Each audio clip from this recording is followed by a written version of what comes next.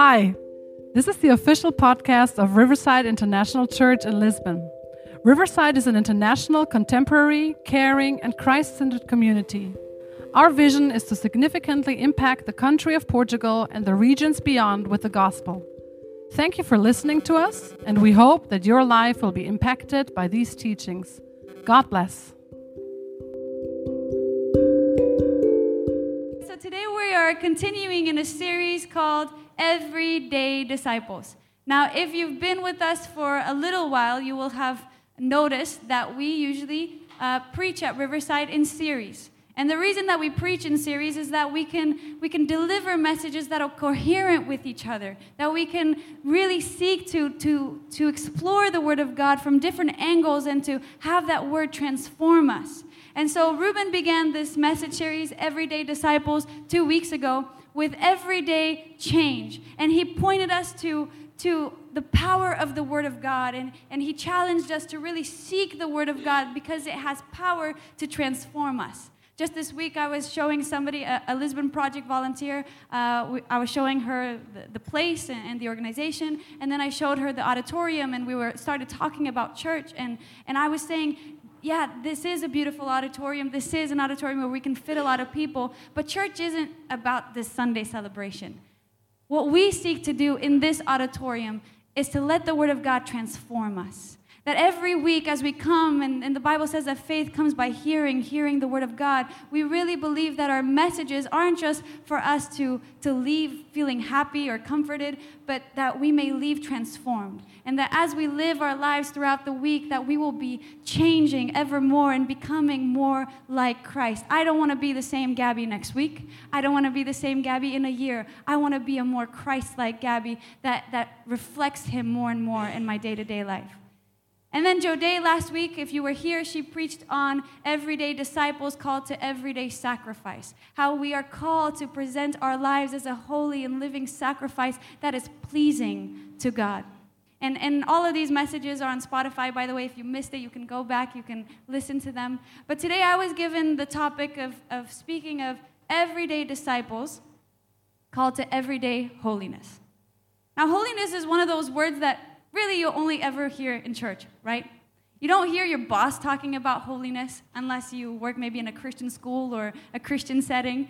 You don't hear people at the gym talking about holiness. You don't walk into a coffee shop and order your coffee and start a conversation about holiness. You really only ever hear the word holy or the word holiness in church. And we sing about how God is holy. And when the pastor calls us to be everyday disciples that are called to everyday holiness, we shout amen. Maybe if you're more reserved, you just subtly nod your head. And I think this is a non-denominational church, and an international church is where you can most easily see how we are so diverse and so different from each other, just in the way that we worship.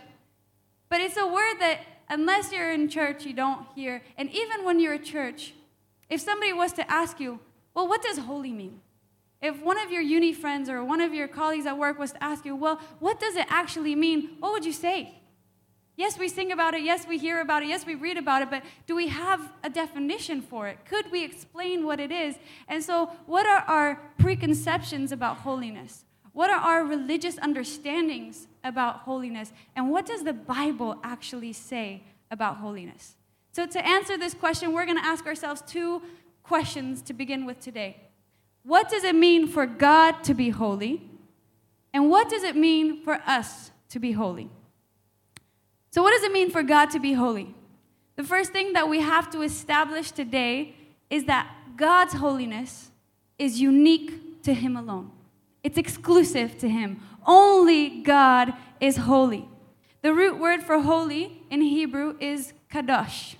I have no idea how to pronounce that, but I'm going to go with this. Kadosh. In Greek, it's hagios, which means set apart. Can you repeat that? Set apart. Set apart. I need you to remember that. Holiness means set apart. Set apart, sacred, consecrated, sanctified. God is set apart in that He is higher than, He is superior, He is more than, He is wiser than, He is bigger than, He is stronger than, He is far above anything that we can think or imagine. He doesn't conform to a standard. God is the standard. Hannah points to the exclusivity of God's holiness. She's praying to God in the book of Samuel. And she says, there is no one holy like the Lord. There is no one besides you. There is no rock like our God. You alone are holy.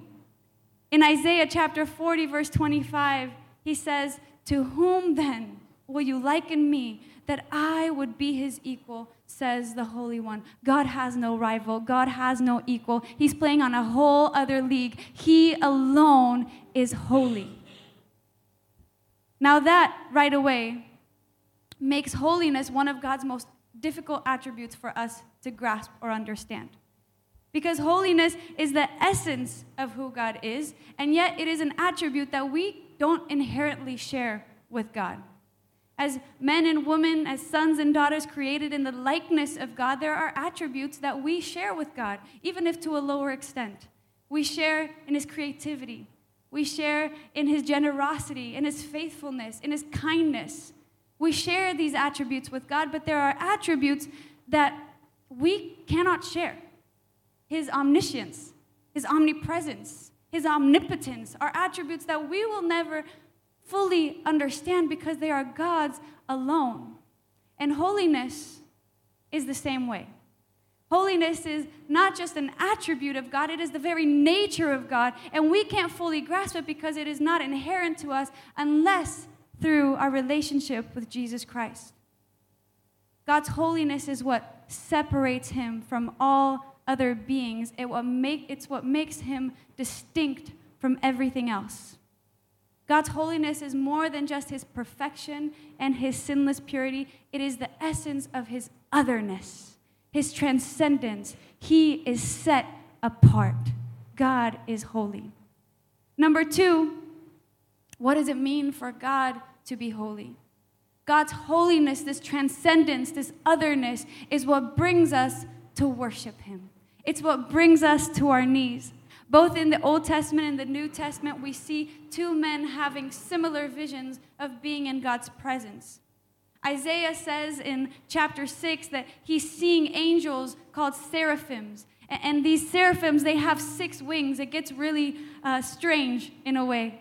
These angels have 6 wings, and with 2 wings, they cover their faces, and with 2 wings, they cover their feet. And this is really pointing to how amazing, how perfect, how out of this world God is that we can't even bear his presence. Not even the angels can bear his presence. I love that Doris, she was just speaking about Moses. Moses says, God, I want to see your glory. I want to see you. And God says, okay, but you can only see the back of me, because you wouldn't be able to survive my presence. And Moses sees the back of God, and when he comes down the mountain before the people, his face is shining, and they're afraid of him because he has been in the presence of a holy God. And so we see Isaiah in this vision. He sees the angels, and they say, and one called out to another and said, holy, holy, holy is the Lord of hosts. The whole earth is full of his glory. Now, it's important for us to understand that in these days, repetition was used as a way of exclaiming. Instead of an exclamation mark, they would repeat. And so when you see anything that's repeated in the Bible, take full attention because it's important. And he says that the angels, they repeated over and over, holy, holy, holy is the Lord, because that is the only way that they can exclaim how amazing, how superior, how far beyond our capability and understanding God is. And interestingly, 700 years later, after Isaiah, the Apostle John has a similar vision. He sees the angels in the presence of God, and it says in Revelation chapter 4, and day and night they do not cease to say, holy, holy, holy is the Lord God, the Almighty, the one who was and who is to come. And now I've said it before, and I will say it again. God's otherness, God's transcendence, the fact that I can never fully grasp this God, no matter how long I walk with him, no matter how much I read the Bible, he is beyond my understanding. That is what brings me to my knees in worship. The fact that my God can't fit in any box that I will ever make for him brings me to worship. God's holiness embodies the mystery of his greatness. And it causes us to gaze in wonder at him as we see glimpses of his amazing majesty. American theologian and pastor R.C. Sproul, he wrote, "God alone is holy in himself." The word holy is used as a synonym for his deity and calls attention to all that God is. It reminds us that his love is holy love. His justice is holy justice. His mercy is holy mercy. His knowledge is holy knowledge. And his spirit is Holy Spirit. So, what does it mean for us to be holy? If God is holy, what does it mean for us to be holy? That's our second question today. 1 Peter chapter 1, verse 15, Peter says, "But just as he who called you is holy, so be holy in all you do." Now, Peter is calling us to be holy, so how can that be? If only God is holy, in that he is playing in a whole other league, he is sinless, he is perfect, he is good in all that he does, transcendent beyond our capacity, how can Peter possibly say that we, sinful, limited, incapable, fallen human beings, are also to be holy? We get our first clue in Leviticus chapter 20. The Lord says, "You are to be holy to me, because I, the Lord, am holy, and I have set you apart from the nations to be my own." So the first thing that we have to understand about us being holy is that our holiness does not come from ourselves. It is only a direct result of our relationship to God. Because God is holy, all his attributes are holy, and so everything that we think of as belonging to God is holy. In the Old Testament alone, the word holy is used over 600 times. I think just in this message, I'm going to say the word holy over 600 times.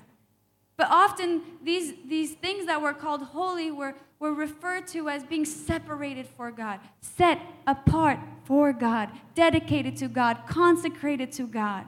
The tabernacle, later the temple, was called holy. All the items involved in worship were holy. The people who performed the worship to God were holy. The land around the tabernacle was holy. The people of Israel were called holy. Why? Because God is the source of holiness, and if he is set apart, then anything he sets apart is holy and his own. Our belonging to him makes us holy. The fact that you and I are chosen by God, set apart for God, makes us holy. We are holy by association. 2 Timothy chapter 1, verse 9 says, "He has saved us and called us to a holy life, not because of anything we have done, but because of his own purpose and grace." That brings us to our second thing. We are holy because we belong to God. We are holy by association, and our purpose in him makes us holy. When Peter encourages us to be holy as God is holy, and when Paul is writing to Timothy, it seems like they're calling us to action.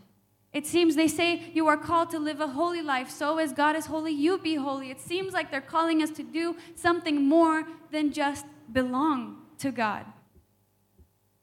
So the second thing we learn is that our purpose in him makes us holy. Let's read in 1 Thessalonians, where Paul is writing to the church in Thessalonica. And the context of this is that Paul dearly loves this church. This church, these brothers and sisters, they are precious to him. They've become his friends. They're his family. And so he's writing to them in all of this love, and he's missing them.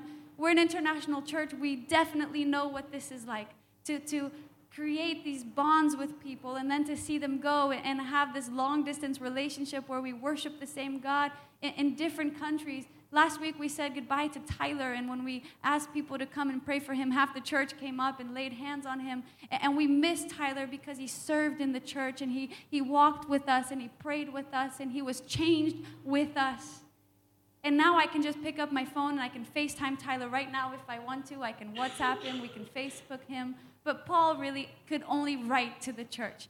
And so it's in this context that he's writing to the church that he loves them and he's like a spiritual father to them. And so he says, now may our God and Father himself and our Lord Jesus clear the way for us to come to you. He's saying, I really pray. He's speaking to them, but he's making a prayer at the same time. He says, I want to visit you. I want to be with you again. I pray that somehow God will take me to you so that I can do church with you again. I can pray with you again. I can sit down and eat with you again.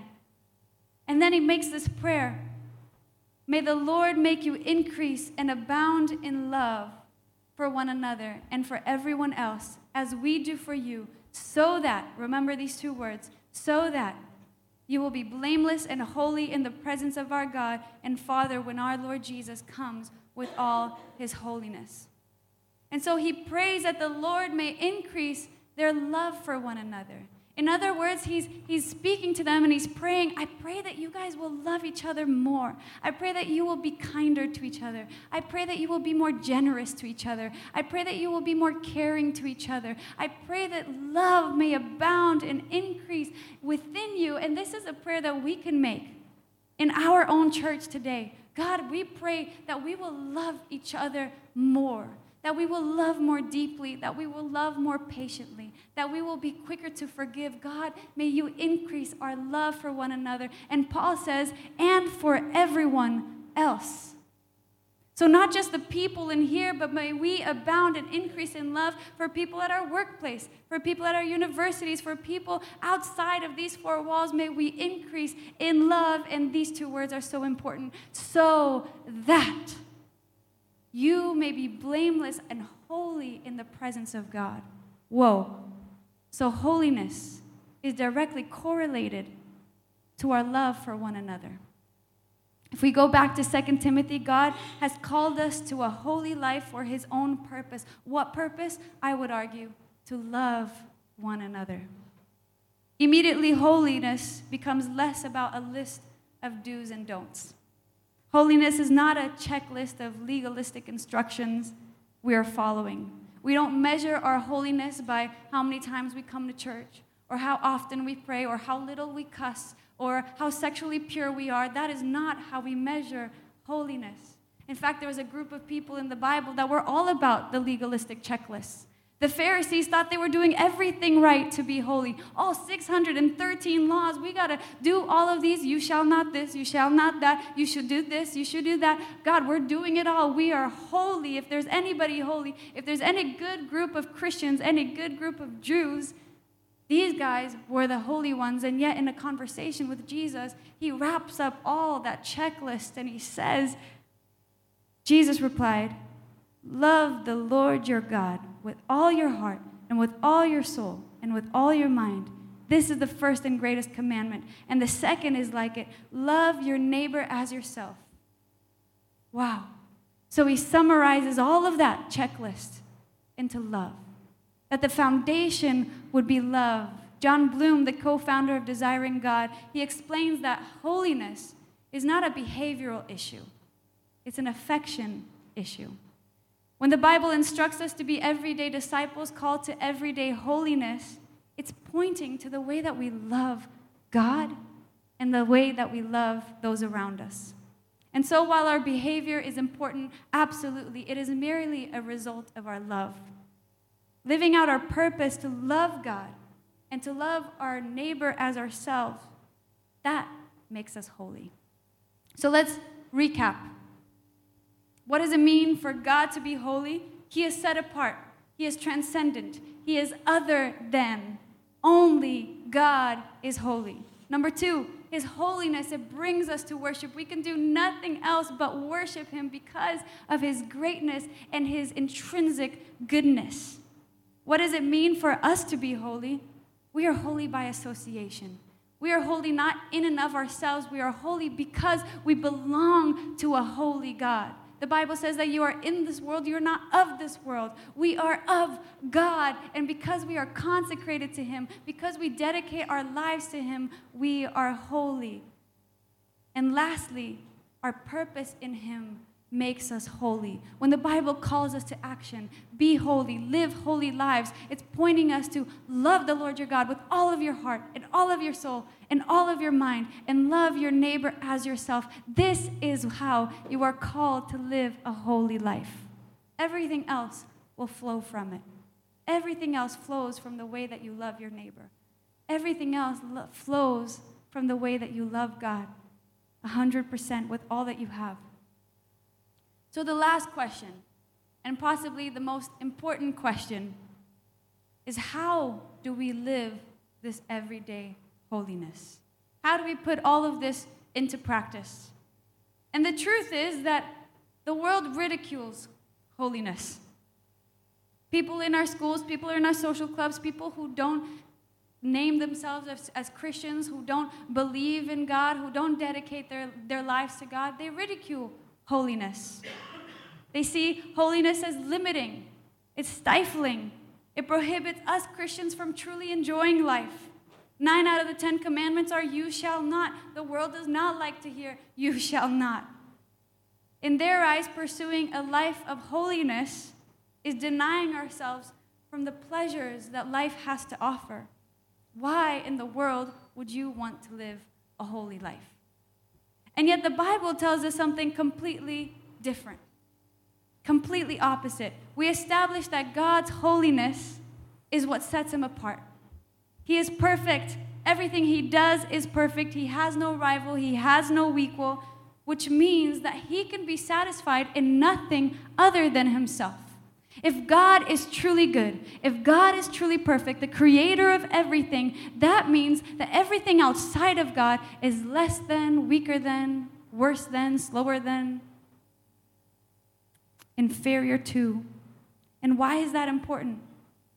Because everything outside of God pales in comparison to him.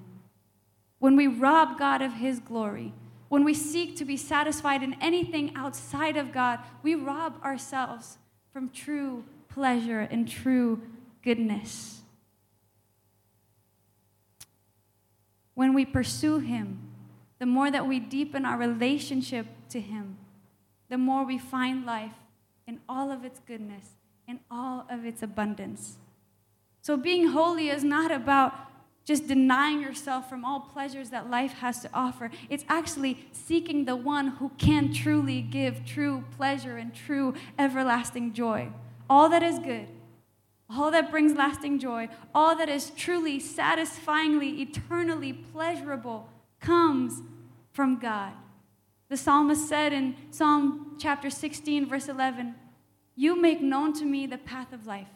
In your presence there is fullness of joy. At your right hand are pleasures forevermore."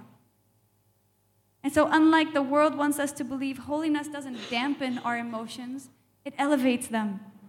When we seek to live holy lives, we have a richer, more abundant experience of life. We're able to love more deeply, to give more generously, to care more profoundly, to do exceedingly, to enjoy life in all of life. Not just when things are going well, not just when we got promoted, not just when we have a lot of friends. When we seek the one that is holy, we're able to experience life in all of its fullness and have true peace, have true joy, joy that is not limited to circumstance. I was just speaking to Nadia, and if you haven't had a chance to speak to Nadia and hear her story, she's the French lady who welcomed you into church. She's like no other in church, so. But she always had this smile. She always has this joy about her. And only yesterday I heard more of her story and heard her testimony. And wow, she has not had an easy life, and yet there is joy when you speak to her. She has gone through trial after trial, near-death experiences, and there is joy because she is seeking the one who is holy, not seeking to find pleasures outside of God, because those will never satisfy. Those will never be enough. Those will always fade. They will come and they will go. But when you seek the Holy One, the one who is truly good, the one who is able to give that which lasts, that which is stronger, that which is a true foundation, then you find joy and you find peace. No matter what happens in your life, you are satisfied by one who is holy. So how do we live in this everyday holiness? that brings us everyday freedom, really. This holiness from God, it brings us freedom. Unlike the world wants us to think that we are binded by this pursuit, that we are enslaved by not giving ourselves, not ceding into the pleasures and the temptations of the world. When we are satisfied in God alone, we find freedom. How do we live in that everyday freedom? We set our focus on Him. We remind ourselves that everything that is true and good comes from Him. We sang a song earlier called Behold, and in I just wrote it down quickly, one of the sentences said, "The things of earth stand next to Him like a candle to the sun." What an illustration. The things of earth stand next to Him like a candle to the sun. There is no comparison. And so when the world tries to tempt you with pleasures and with things that'll satisfy, put your focus back on God. Put your focus back on the one who is truly good, the one who is truly holy, the one who is truly set apart, and remind yourselves that you are set apart, that you are living for Him, that you are living to love Him, that you are living to please Him, that you are living your life dedicated to one who is holy. We align ourselves with our identity as belonging to a holy God that is worthy of our worship, and we live in obedience to our purpose, to love Him with all of our hearts, all of our souls, all of our minds. Again, it's not a checklist. Everything flows from the way that you love God. When you're tempted into sin, when you're tempted into wrong decisions, align yourself with your love for God. Align yourself with your love for people, and it's important to define that love. And if you go to 1 Corinthians, 2 Corinthians, what is it? 1 Corinthians 13, the wedding chapter. If you go to 1 Corinthians 13, it's right there. It defines what true love is. Identify yourself as belonging to God. Realign yourself with your purpose to love Him with all that you are and to love your neighbor as yourself. And as we abound in love for one another, as we increase in love for one another, we live holy lives. And in living holy lives, we experience true joy and pleasure. And so we're going to close today. I'm going to ask the band to come up.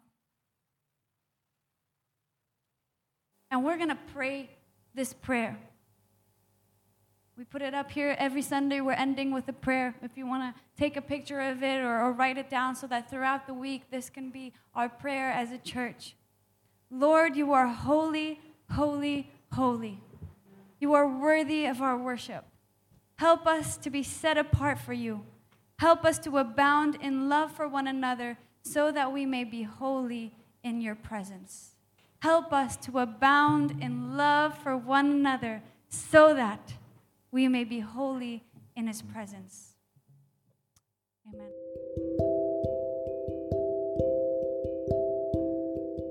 We hope that God has touched your heart with the message that He wants to tell us. If you would like to be updated with the things that are happening in our church, you may follow us on Facebook and Instagram by searching for Riverside Lisbon. Thank you for listening.